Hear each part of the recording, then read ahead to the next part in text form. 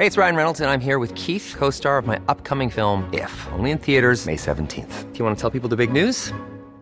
All right, I'll do it. Sign up now and you'll get unlimited for $15 a month and 6 months of Paramount Plus Essential Plan on us. MintMobile.com/switch. Upfront payment of $45 equivalent to $15 per month. Unlimited over 40 gigabytes per month. Face lower speeds. Videos at 480p. Active Mint customers by 531.24 get 6 months of Paramount Plus Essential Plan. Auto renews after 6 months. Offer ends May 31st, 2024. Separate Paramount Plus registration required. Terms and conditions apply if rated PG. Hey, it's Danny Pellegrino from Everything Iconic.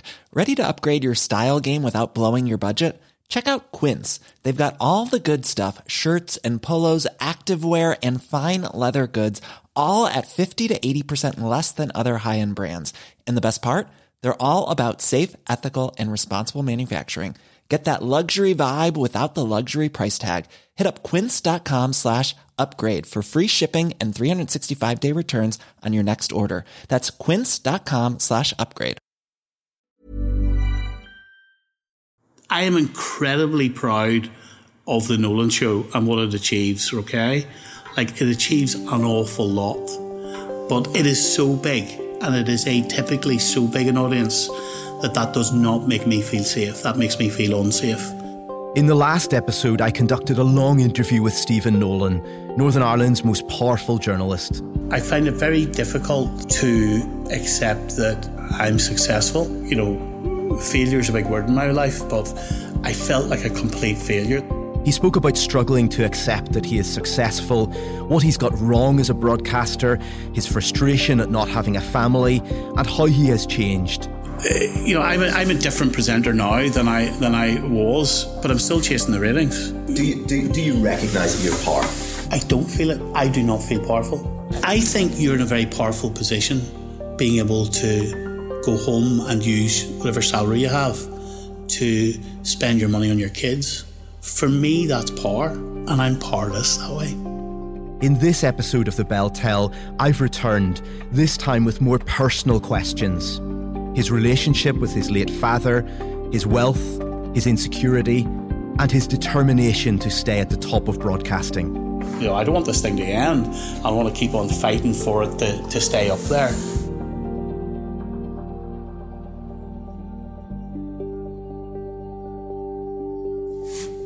You said when we spoke the last time, Stephen, that you keep on wrecking things. You talked about the 11 plus, you talked about different things. What do you mean by that? I mean that there is. I'm aware. I've just got this word failure written all over my brain. In that, and I, you know, clearly a psychologist would have a field day with that. But I'm just aware that throughout my life, I've had opportunities and abilities to do, and certain ability to do certain things. But when it's then come up to the point of kind of, is it really on the money? Is it really successful? I've wrecked it. So I just have that awareness in me. Be it when it was sport as a child, I got too fat to be able to, you know, be as good as maybe I had the potential to be. I was a pretty academic kid in primary school, and I wrecked it on the day of the exam. And, you know, if we fast forward to now in the BBC, you know, you're getting a sense that very few other people have got, in that the perception of me on this programme, of whatever way people perceive me, this strong, you know, people might think arrogant character. Actually, what's in my mind is, this is so big, this is so powerful, keep it successful, don't wreck it. I am not getting pleasure all the time out of it. I love it, I love the job, but I keep on thinking, how can I, you know, the radio's evolving into digital now.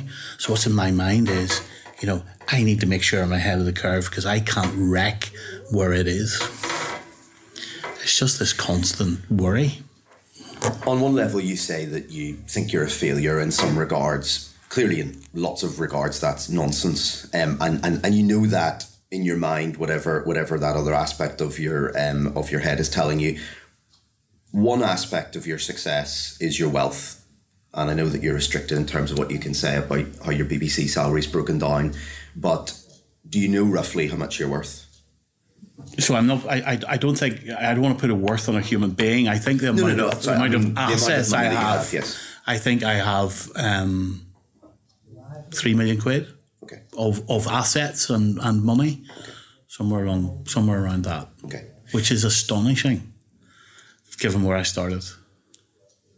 I looked at the accounts of Third Street Studios, which is your main corporate vehicle, and so you're the sole shareholder, I think, and the sole director. And the last accounts are a bit out of date now, but they are the most up to date ones on the Companies House website. They say there's about £3.7 million of assets. So that's broadly right. I'm essentially trying to get a sense of, am I understanding that correctly? I mean, you said the last time you're the boy from the Ballygomartin Road. You have come from a working class background. You've come into the system from outside. You've been a bit of a disruptor, to put it mildly. But it isn't the reality that that's not who you are anymore. On one sense, you're one of the wealthiest people in Northern Ireland. You're one of the most powerful people in Northern Ireland, because there are people with that level of wealth, but they don't have very much power. People don't know who they are. They're nobodies in terms of walking down the street. You're somebody who can pick up the phone to the most powerful people in Northern Ireland. You can get access to those people. You can put them under pressure. You can put them on the spot. Do you recognise that? Well, sometimes I think, there's a lot of power in nobody knowing who you are. A lot of power. Because a lot of those people, I know some of those people you're talking about who are, a lot more wealthy than I am, and they've got a considerable amount of power because nobody's scrutinising what they're doing. Your question is, do I recognise how much power I have? Yeah, that you've changed over time. Well, I can answer that by saying I do not feel personally powerful. I really don't. I actually think if I did, I might be slightly more comfortable in my own skin. When you talk about my money, what my money has given me is freedom, is a security that, look, see the Stonewall podcast I did? I genuinely thought that could have, I don't think it could have ended my career. I thought it could have affected my career. I thought there would have been so much pushback, and there's quite a lot has gone on behind the scenes of that, right? And now that I have the amount of money I have, do I feel that, look, clearly there are political parties who would wish that I was not here. There are stories that potentially get me into trouble. There are people who, for some reason, have never liked me, I've never met me, don't like me. The money for me gives me a sense of security, which I didn't have before. I also, what the money does for me is the money means that no matter what my mother needs, she can have it. It means no matter what the people I love need, they can have it. This is a very precarious game, this business. And so I worry less now that, I'd be devastated if the BBC got rid of me. But if the BBC gets rid of me, my mortgage is paid. So that's what the money gives me. What I'm learning as I get older, like I made a decision there to get okay, it's an S-Class Mercedes, but it's a 4-year-old. It's 4-year-old in April. I have less interest in material things except my house. So I love pumping money into my house. That's my addiction. So I love a kind of comfortable environment, and any money I have, I'm putting. I want to put into the house. That's where mentally I feel completely safe. That is absolutely my sanctuary. It protects my mental health. I want that house to be, the money that I earn, like I'm currently doing a room up downstairs, and I can't think of loads of things that I've cleared my mortgage just last month, which was a big moment for me. I wanted to clear the mortgage before I was 50, and I'm 50 next year, and so I've done that. And I definitely, and I take that off. My mother's changing her house every 2 minutes, painting walls and all that. And the house is so important to me and where it is. So you've thrived in the capitalist system. You've made a lot of money because you work very hard and because you've got talent and because you have pushed yourself and you've succeeded and you've got breaks and you've taken them. And yet I've spoken to different people that know you over the last few days and from different contexts. And one of the words that keeps coming up is generous, that you're generous to your friends, that you're generous to different people. Why, if that's not a stupid question to ask, are you generous when in a capitalist system, why give away your money? If you have got it, it's yours, you've earned it, you've worked hard for it. Lots of people don't think that that's the sort of person you are. Well, thank you for asking that question of other people. Because I want to do... I'm trying to be a good person without that sounding so fake. So that's why I want to... That's the power of money. Helping people. Look, I'm very, very good to myself. So let's not make any mistake about it. I'm really good to myself, but the feeling that you get out of helping some other people is pretty amazing. And I don't always feel good. So that feeling is pretty special. And actually, I should be doing more. I should be using whatever money I have to do more. So I don't, like you say, I'm generous. You know, I'm kind when I can be, but I could be kinder. You were talking about friends of yours who are wealthy, but they can walk down the street and people don't know who they are. You're not like that. And you must get people coming up to you all the time. You're one of the most famous people in Northern Ireland, one of the most recognisable faces. Do you enjoy that? I'm so used to it that you don't enjoy it and it doesn't irritate you. It's part of my life, so I'm very, very used to it. I enjoy the reality check of it, which is compared to the trolls on social media. When I'm out on the ground in the street, the reality check of in the real world, when people are coming up and they're talking about stories you're doing, they're thanking you for fighting for them, or they're giving you a bit of flack, but it's in the Northern Irish, we know you, Stephen, here's what we really think way. That's really, really nice. Yeah. And it's really important, because if you didn't have that and all you have is Twitter, you'd go mad. And what are the downsides of always being on display? I'm very protective over Audrey, and that's one of the downsides. And it's wee small things, like last year a guy came up with his camera phone, and had he just have been, he was having a go at me about something, but had he have been just having a go at me, there was no problem. But Audrey was there, and it was a problem. Last week, Mum's 81 now, she's on a relator. We were parking on Forest Side. Her blue badge was on the windscreen, but this guy, she'd just got out of the car, and this guy came up and tapped my bonnet. You're not disabled. Get out of this place and all of that. And I'm just I'm embarrassed for my mum, because I don't want her getting any of that kind of stuff. And what would you say? I mean, there are lots of people, and probably especially young people these days, who want to be famous. They want to be famous almost more than they want to have a particular job. What would you say to those people about what fame really means? Means nothing, except, okay, so there's two parts to that. Fame. I feel sorry for people that want to be famous so that people know who they are, okay? It means nothing. It's vacuous. It'll always end in an empty feeling if that's what you want to be.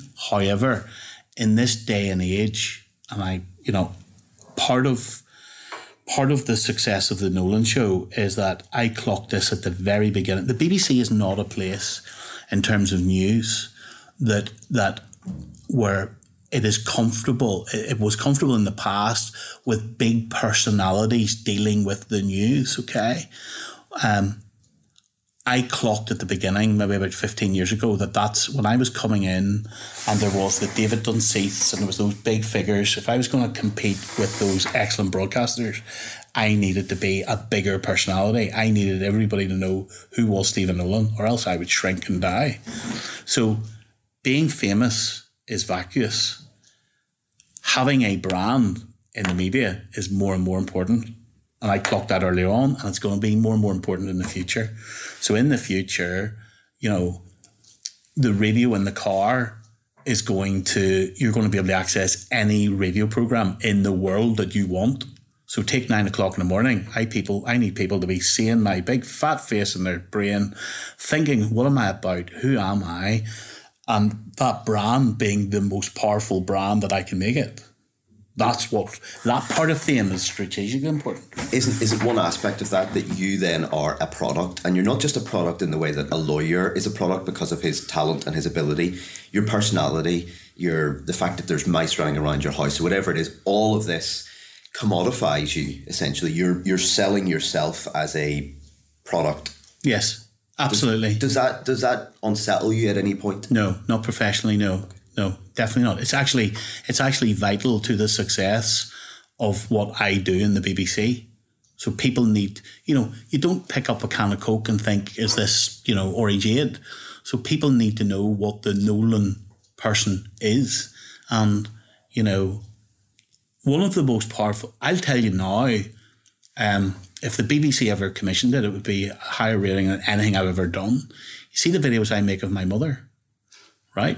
That's what punches through as much as anything else. Because people, I think, want to know the person behind and this is why I hope they get a sense of this through what you're doing, but I think Northern Irish people, I don't know about anywhere else, but here people do want to know who you are, what are you about, what are your values, what's your mum like. At some stage people said to me, why are you admitting you get parking tickets? Why do you let that photo out of you of this, that and the other? Well, it's kind of who I am. It's done all right so far, I think. When we talked the last time, you said that one of the reasons you thought you were a failure was that you didn't have a family. Yeah. And obviously that's a very personal thing, and there's lots of people who'd love to have a family and can't for various reasons. Have you given up on having a family? I may make I want to do I'm actually thinking about doing a podcast on this, okay? Should I think about surrogacy? There's lots of ethical value considerations around that, which I'm wrestling with in my head.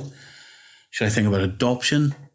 As soon as I think about adoption, one half of my brain says yes, the other half says I'm not good enough for that child, I'm not organised enough for that child. It's back to that would I wreck it thing. So I consider it to be the biggest failure of my life that I don't have a child. And you've approached so many aspects of your life with single-mindedness, and you say that's the biggest failure. And I'm not, you can tell me if I'm being too forward here, but why, if that is the biggest failure, why have you not done more about it? And that's a very forward question, but you're talking frankly. Well, I think part of the reason why it's difficult to do something about that, but not impossible, I guess. So the first, how long am I in here now? Is it 15 years I'm in here, or 19 years? It's nearly 20 years. Yeah, it's 18 years. You're right. It's 18 years. So I would say the first 14, 15 years of my life has been completely, dedicated to getting the Nolan show to where it is. And I mean morning, noon and night, like this thing doesn't happen by osmosis, and it doesn't stay where it is by osmosis, and all of that. Now there's a team behind me, as you know, working really hard as well. But at the end of the day, the presenter needs to have a vision, needs to drive it, needs to add that extra percentage on. That's why I'm paid what I'm paid. So, so far, until a few years ago, it was my absolute obsession.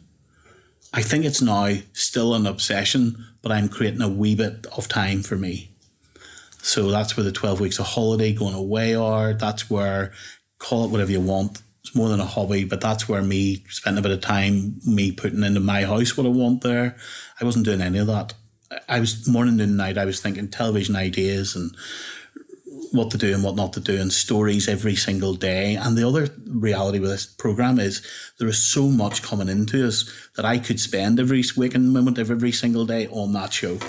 And I think part of growing up is to understand that I have a little bit more, I deserve a little bit more than just work. And I'm trying to work out what that should be and how it should be.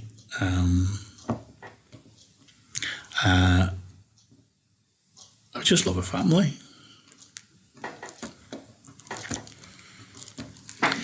Let me ask you about your family, because your dad died. Yeah. And people know that. It was quite a long time ago now. Yeah. But I don't know. Can't remember. What sort of person was he when you were growing up?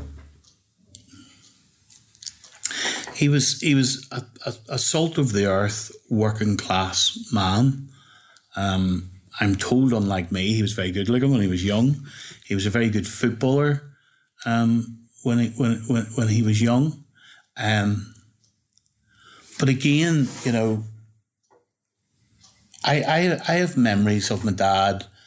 I've one of those kind of regrets that I wasn't able to achieve the salary levels earlier in my life, because I worked in the West Circular Road petrol station for about, 10 years, something like that. And on a Friday, I remember giving my dad a tenner or 20 quid or whatever out of my salary, and that wasn't housekeeping money. That's because by the time he had paid the mortgage and paid the car loan and everything else, my school fees, he had no money. He had literally no money.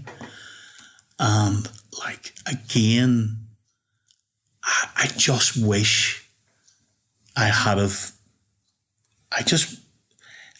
I don't consider it a failure. I don't give myself that hard a time about this, but I so wish that I had been on the earning cycle I am now then, because there's the power of money. Now, what I did do was I bought him a car one Christmas Day, and I managed to do that for him. That's quite a Christmas present. But the type of person he was, and it's the same with my mum, just two parents who are absolutely obsessed with loving and protecting and doing everything they could for their kid. And maybe that comes back to what I've just said. I can't do that because I don't have the kid. But his death was also pretty traumatic. And it was sudden, wasn't it? Relatively sudden. So I was over in England working for 5 Live, and got news that he was up in the hospital. He had pains in his side or whatever, and so I rushed home, and he was up in one of the wards, just standing there with this pain, and within a few hours they weren't worried about him, and within a few hours he was in intensive care with pancreatitis, and then he was there, which is unusual. He was there for 6 or 7 weeks. Now, intensive care you go into, and you either survive or you die relatively quickly. It was a long, long, long time he was in there. And to see your father, people maybe don't realise who haven't experienced this, but if you're lying in bed in hospital for 7 or 8 weeks, your muscles waste away. And to see this strong man who was my father, he was spelling out words on a spelling board thing. He couldn't lift his hand very much to do that.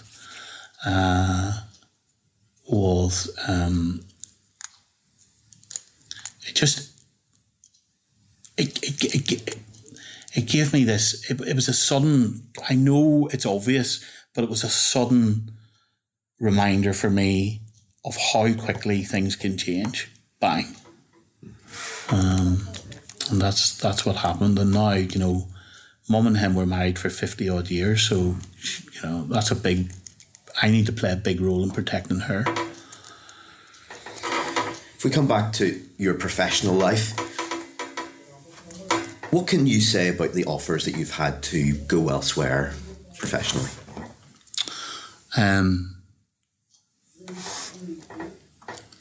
So, I just want to make sure I'm getting this right. So, are you talking about since I've been in the BBC? Yes. Okay. So, one of our main television channels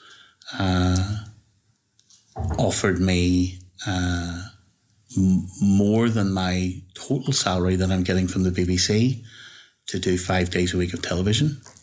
So I was offered my published salary is what, 410 grand or something. Get that right? I don't know exactly what it is. Yeah. So I was offered, rather than having to do 7 days a week, 3 different jobs, I was offered more than that to do a 5-day week tele gig. For a national station. For a national TV station. In terms of radio, it's a similar story. Their offers are network radio, 5 days a week, and it's more. So what it would do is it would give me Friday, Saturday, Sundays off. I would have weekends off, and I'd be working for the network. So the network offers have been more than BBC Northern Ireland. What I'm trying to do, to give you my game plan of what I'm trying to do, is I'm not embarrassed about the amount of money I'm earning, but what I'm trying to do is I'm trying to what I'm doing is I'm working 3 jobs 7 days a week because I want to stay in Northern Ireland and I want to stay in BBC Northern Ireland. And I'm therefore saying to myself, how I will achieve the same amount of money is by working harder, working 3 jobs, and that's how I'm rationalising in my head, turning down the one big job. What about Jonathan Bell? That was an extraordinary interview that you did with him. Have you had contact with him since? No. You ever bumped into him? No, I haven't. That's fairly remarkable when you think about what was said at the public inquiry by, I think it was David Schofield, who's now a High Court judge, cancelled the inquiry, saying that this was gripping television. It was one of the most dramatic moments in Northern Irish political history.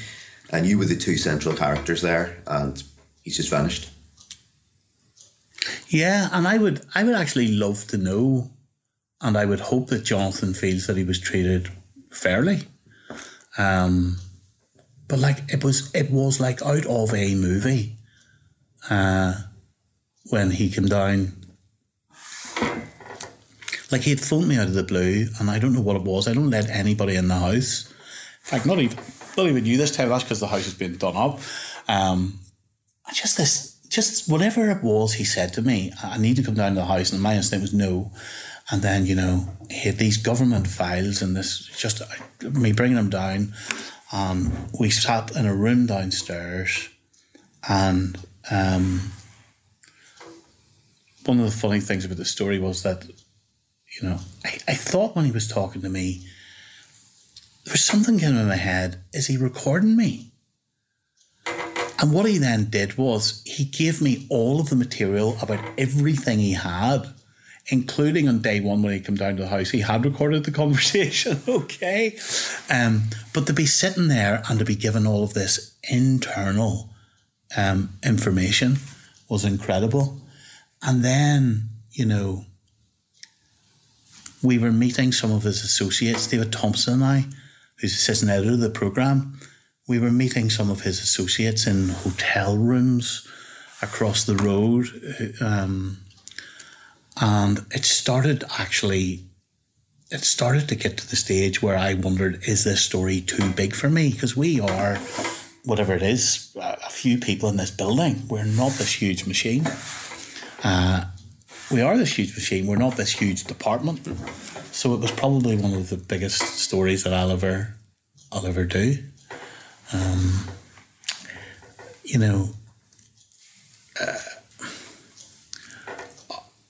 I'd be interested to know what Arlene Foster thinks of our coverage. I've often wondered that. Have you had much contact with her since then? No, and that's one of my big regrets.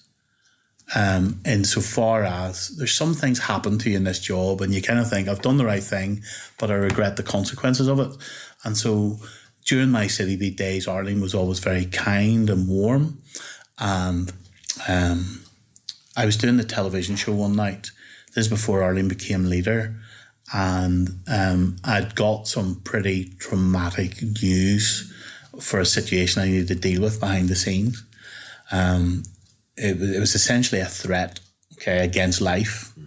And Arlene came and hugged me behind the scenes and cared about me.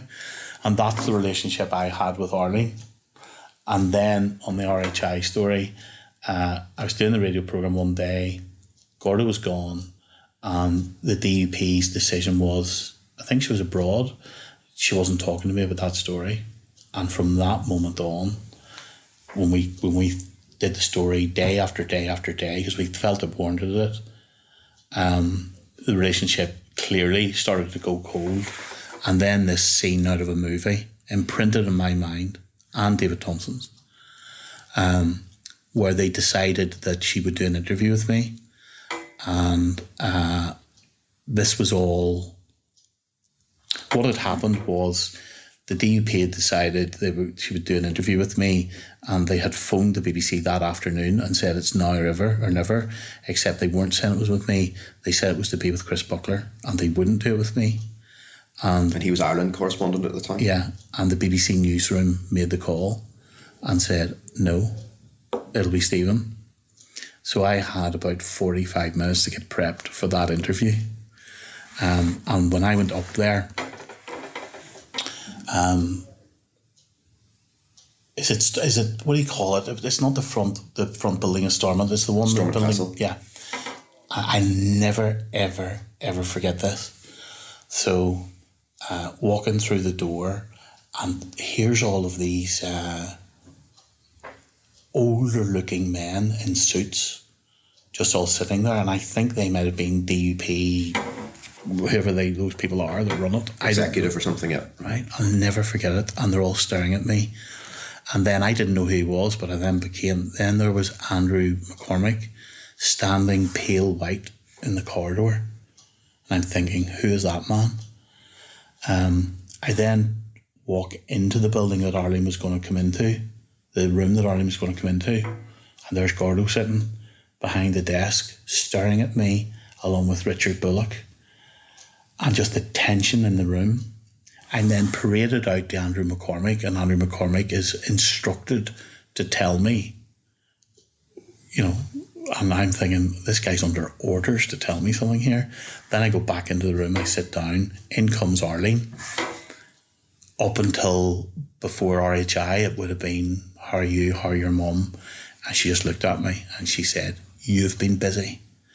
Put her head down. And there was about 5 minutes before the cameras were ready, and she did not lift her head till the cameras started. Let me ask you about Jamie Bryson. Have you any regrets about how often you've had him on your radio programme and TV programme? No. First of all, how often has he been on? You tell me. So that is these ill-informed people, who just for effect say Jamie Bryson's on every day or whatever. I would suspect Jamie Bryson is on. Is Jamie Bryson? Jamie Bryson is not regularly on the Nolan show. He's on it more regularly than any other programme. Oh, he's absolutely. So I have a very, very strong view on anybody in this society determining that someone who, I have a very, very strong view on us being very, very careful before the crowd decides who's acceptable and who is not. So I think there is a big irony also then in Northern Ireland about this. So let me get this right. So people, some of them in government who have supported murder, people who have criminal convictions for all sorts outside of government for murder and all of that, they are allowed to have a platform. And here you have Bryson. Bryson has many things that he should account for, but he's an articulate loyalist. And he's trying to school himself in law to the point where actually he bores me stupid sometimes with all these clauses in law. So of course it brings me flack, but so what am I saying to someone who's an articulate loyalist who's trying to advance his views with legislation? Am I saying, sorry, I'm getting too much flack, so I'm going to keep you off the radio? No. Who's the person that has asked him about his views on paramilitaries and drug dealing? Who's the person that has asked him if he is in those paramilitaries or has ever been? It's been me. But I just wonder also how much of a political machine is there behind trying to shut down an articulate loyalist. You've denounced... And if the same thing happened to an articulate nationalist, I would approach it exactly the same. You've denounced paramilitarism and its cancerous effect on Northern Irish society, extortion, drug rackets, prostitution, etc. And you've done that very forthrightly, but you've had Jamie Bryson on and you've introduced him as somebody who is associated with people who are involved in paramilitarism at some level. Isn't there... Was associated, I think I said. Had been. Isn't there a double standard there? Well, is there? Because if that's a double standard, then how are any of us talking to lots of people in politics and community workers and many other people in Northern Ireland who we all know have had past ties to those organisations, some of them actually very proud of their past ties. So the test is whether it's past ties. So if he had current ties to these people, that would be unacceptable. Well, I'm not talking about what I feel is acceptable or unacceptable. I'm saying the way Northern Ireland society works is we have drawn a difference between people and what they presently do and what they used to do. And the important part, like this brings me a lot of flack, the Bryson issue. But the important thing is, let's remove the name Bryson and let's look at then, let's say there is someone who has been involved in criminal activity in the past and they genuinely want to transition and they genuinely want to change. Have they got any role in this society or not? Now, has Bryson got a current charge against them for paramilitary activity? And if not, why not? And I think an interesting question is where are we drawing the line? Are we all just deciding that he's guilty or that anybody else is guilty? I'm not comfortable saying it about Bryson. Sure. I'm saying it about everybody. Where's the line? What about dissident Republicans? Can I say one other thing that's intriguing about Bryson? You see, the journalist in me smirks inside about those people who take the rather safe option of saying they won't contact them for stories. For some reason, and this is a story that needs to be done, for some reason, he knows what's going on within our government before many of us journalists do. He gets government papers before many of us do. He's a pretty good source for a journalist. What about dissident Republicans or people who support dissident Republicans? Would you have those people on your programme? No. Dissident Republicans are currently threatening to murder police officers. That's the difference. By the way, I have had dissident Republicans on the programme now and again, periodically, very sparingly, and there's all BBC rules around that. Different type of interview. So, sorry, to answer the question, yes, I would, depending on the context, depending on all the BBC rules around it. But what, like,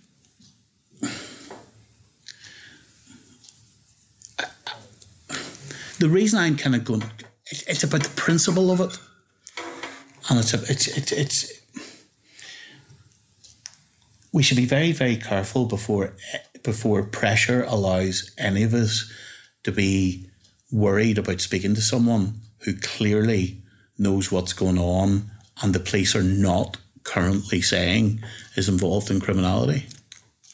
We shouldn't just go run with the mob. Let's talk about the trolling. Yeah. So you've spoken quite publicly about the Pastor Jim Baru account, and you sued that individual. You got a lot of money out of them. You got a retraction. They admitted that what they had said about you was false, etc., etc. But it's broader than just that individual. There's clearly a large number of anonymous social media accounts, as well as lots of other genuine people who dislike you, but there are lots of anonymous social media accounts which have been targeting you for a long time. What do you think is going on there?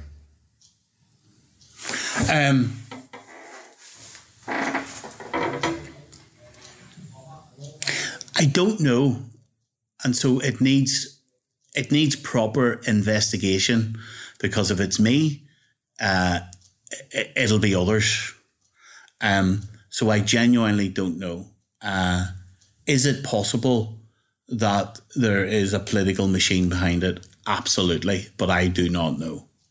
I also think then, as well as that being a possibility, I've said it last time, one of the biggest untold stories in this country is how much can political operatives turn machines on and off against individuals. But as well as that, is also then a significant number of people who they don't really mean it, that it's kind of some type of sport. There's that guy on the telly. You can take it. Yeah. So there's a lot of that as well. It's the ones who are organised, who are trying to manipulate an agenda, that I'm most interested in, or people who are going out to specifically harm me. And are there certain people or certain parties or certain stories which you know when you cover them there will be abuse all from day those long. accounts? Absolutely. So, absolutely. And I think that again, the day that I should give up this programme and walk out and be ashamed of my salary is the day that I don't do a story, because I know the flack's coming afterwards. And that hasn't worked. Have you noticed any drop-off in it, that they've tried it, it's not working with you, so they've moved to somebody else, or is it just as constant as it was 2 years ago? No, it's dropped off quite significantly, but I think if, depending on what story came along, it could just switch on again. That's the thing. It's story dependent. And look, you experienced RHI. I happen to have RHI and story, day in, day out. Those two big stories where we concentrated journalistically, we felt it was appropriate. And so I literally saw the abuse come from one alleged community to the other. Just swings depending on what story it is. One of the words that one of the phrases that I've been struck by when speaking to people who know you is, and there are lots of words that they use, they say that you are quite sensitive, which people don't always say. They say that you are very loyal to people who have worked for you, or people who are your friends or whatever. But they also say that you can be quite difficult, or very difficult. How do you think you're difficult? I'm a very driven individual who, when I think when I think there's a job to be done, I'm pretty difficult in that I don't let go, and that can be that's a lot of work. I think people find me difficult. Are you demanding? Yes, 1,000%. But I come back again to this. I think I'm in the most amazing broadcasting organisation in the world. I think the Nolan show is a pretty special thing. And so on what planet would I be strolling around thinking it doesn't matter what we do this week or this month? So yes, I'm demanding, but with that, and this has happened in here on a number of occasions. You know, you talk about loyalty. I'm thinking particularly about some of our younger members of our team in here, but like, if they need stood up for, I'm equally as demanding of this organisation in terms of them. So that team means an awful lot to me. Let me just ask you a couple of questions at the end here. There's one story I want to ask you about, and it's slightly sensitive because it involves somebody's death, but it's also public. So I think it's fair to ask about this. And it was a young man who needed a liver years ago called Gareth. And his father was on your show. I'm sure you do. It was, I mean, you had several days of coverage of this, and it was a very emotive story because this young man was dying and he needed a liver, and the hospital said to him, "You have to be clean of alcohol for 6 months." He was addicted to alcohol, and he wasn't going to live that long, he thought. And you essentially had the consultant, I think from a London hospital where he'd been sent as a specialist, and you grilled him and you said, how can this be right? How can this be right? This man's dying and he needs a liver and, you know, whatever. He eventually got better, and I'm not actually sure if he ever got a liver. I think maybe in the end he didn't need it, or they found some other way to treat him, but he got better and he died a few years later, having gone back onto alcohol and drugs. But in the interim, he ended up in a young offender centre for assaulting his mother, for threatening to kill her. He assaulted a police officer. He ended up in prison, and then he ultimately died. Do you ever reflect on that? I mean, obviously, you can't in any way be responsible for what he did, but do you ever reflect on that and think, you know what, that hospital consultant was right, and I didn't have the full story, and they had looked at this case, and there's a limited number of livers to go round, and those rules are there for good reason? So I haven't reflected on that individual story. So the answer is no, I haven't. But I think, you know, we when we were talking the first time, we were talking about, you know, do you change as a presenter over time? And I think, you know, when you get to the stage I'm at, you kind of understand that the professional thing to do is to try to have as much of the story as possible. And so am I better at that now than I once was? Yes, I think I am. I'm a wee bit worried of some of the premise of your question, in that, you know, because he was offending, because he was in prison, does that affect his right to have a liver? We make judgments about people that are in prison. I'm not saying you are. And we make judgments about, you know, all different types of people who are seen to be on the edges of society, but they've still got rights.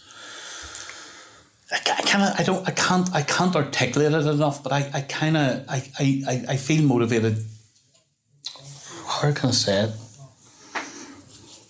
I can just give you the most recent example, which is next year. I've been in McGabry prison for months now, filming, and it's completely changed me again in terms of just thinking deeper about there's a health crisis at the minute. There's a shortage of resources. But I was sitting during the filming with an arsonist who is clearly needs major psychological help. So he's a criminal. He's an arsonist. He's also mutilating himself and cutting himself every day. So does he come to the bottom of the queue because he's a criminal compared to someone in wider society that does not have a criminal offence? I don't know. Let me ask you one final question. You'll be relieved to hear.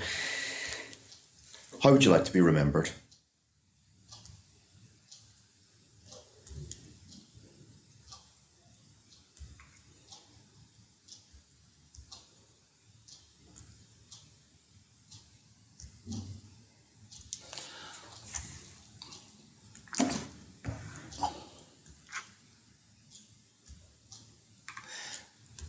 So the words that I'm afraid to say out loud because they sound so kind of wanky or something, right, is like a decent, ordinary guy. There's so many people in this society trying to position me as something other than that, right? So if I don't try to process it, a decent, ordinary guy who loves his family, loves his friends, is loyal, is kind. Professionally, how would I like to be remembered? As someone who had the balls to do the right story, no matter what amount of flack is going to come back. I do think this place is so toxic, as in Northern Ireland is so toxic, that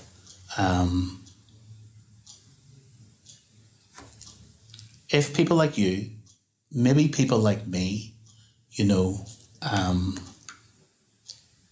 fact, let's take both you and I out of it, that's better.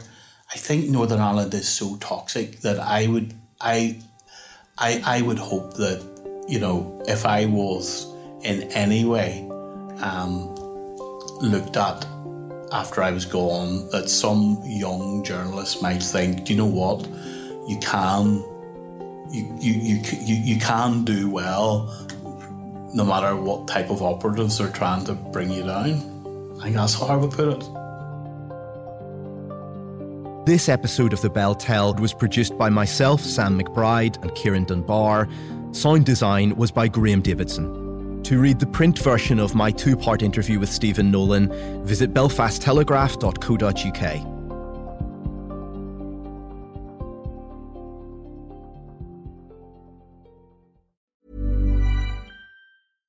Hi, I'm Daniel, founder of Pretty Litter. Cats and cat owners deserve better than any old-fashioned litter. That's why I teamed up with scientists and veterinarians to create Pretty Litter. Its innovative crystal formula has superior odor control and weighs up to 80% less than clay litter.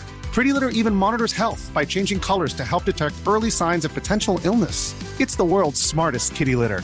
Go to prettylitter.com and use code ACAST for 20% off your first order and a free cat toy. Terms and conditions apply. See site for details.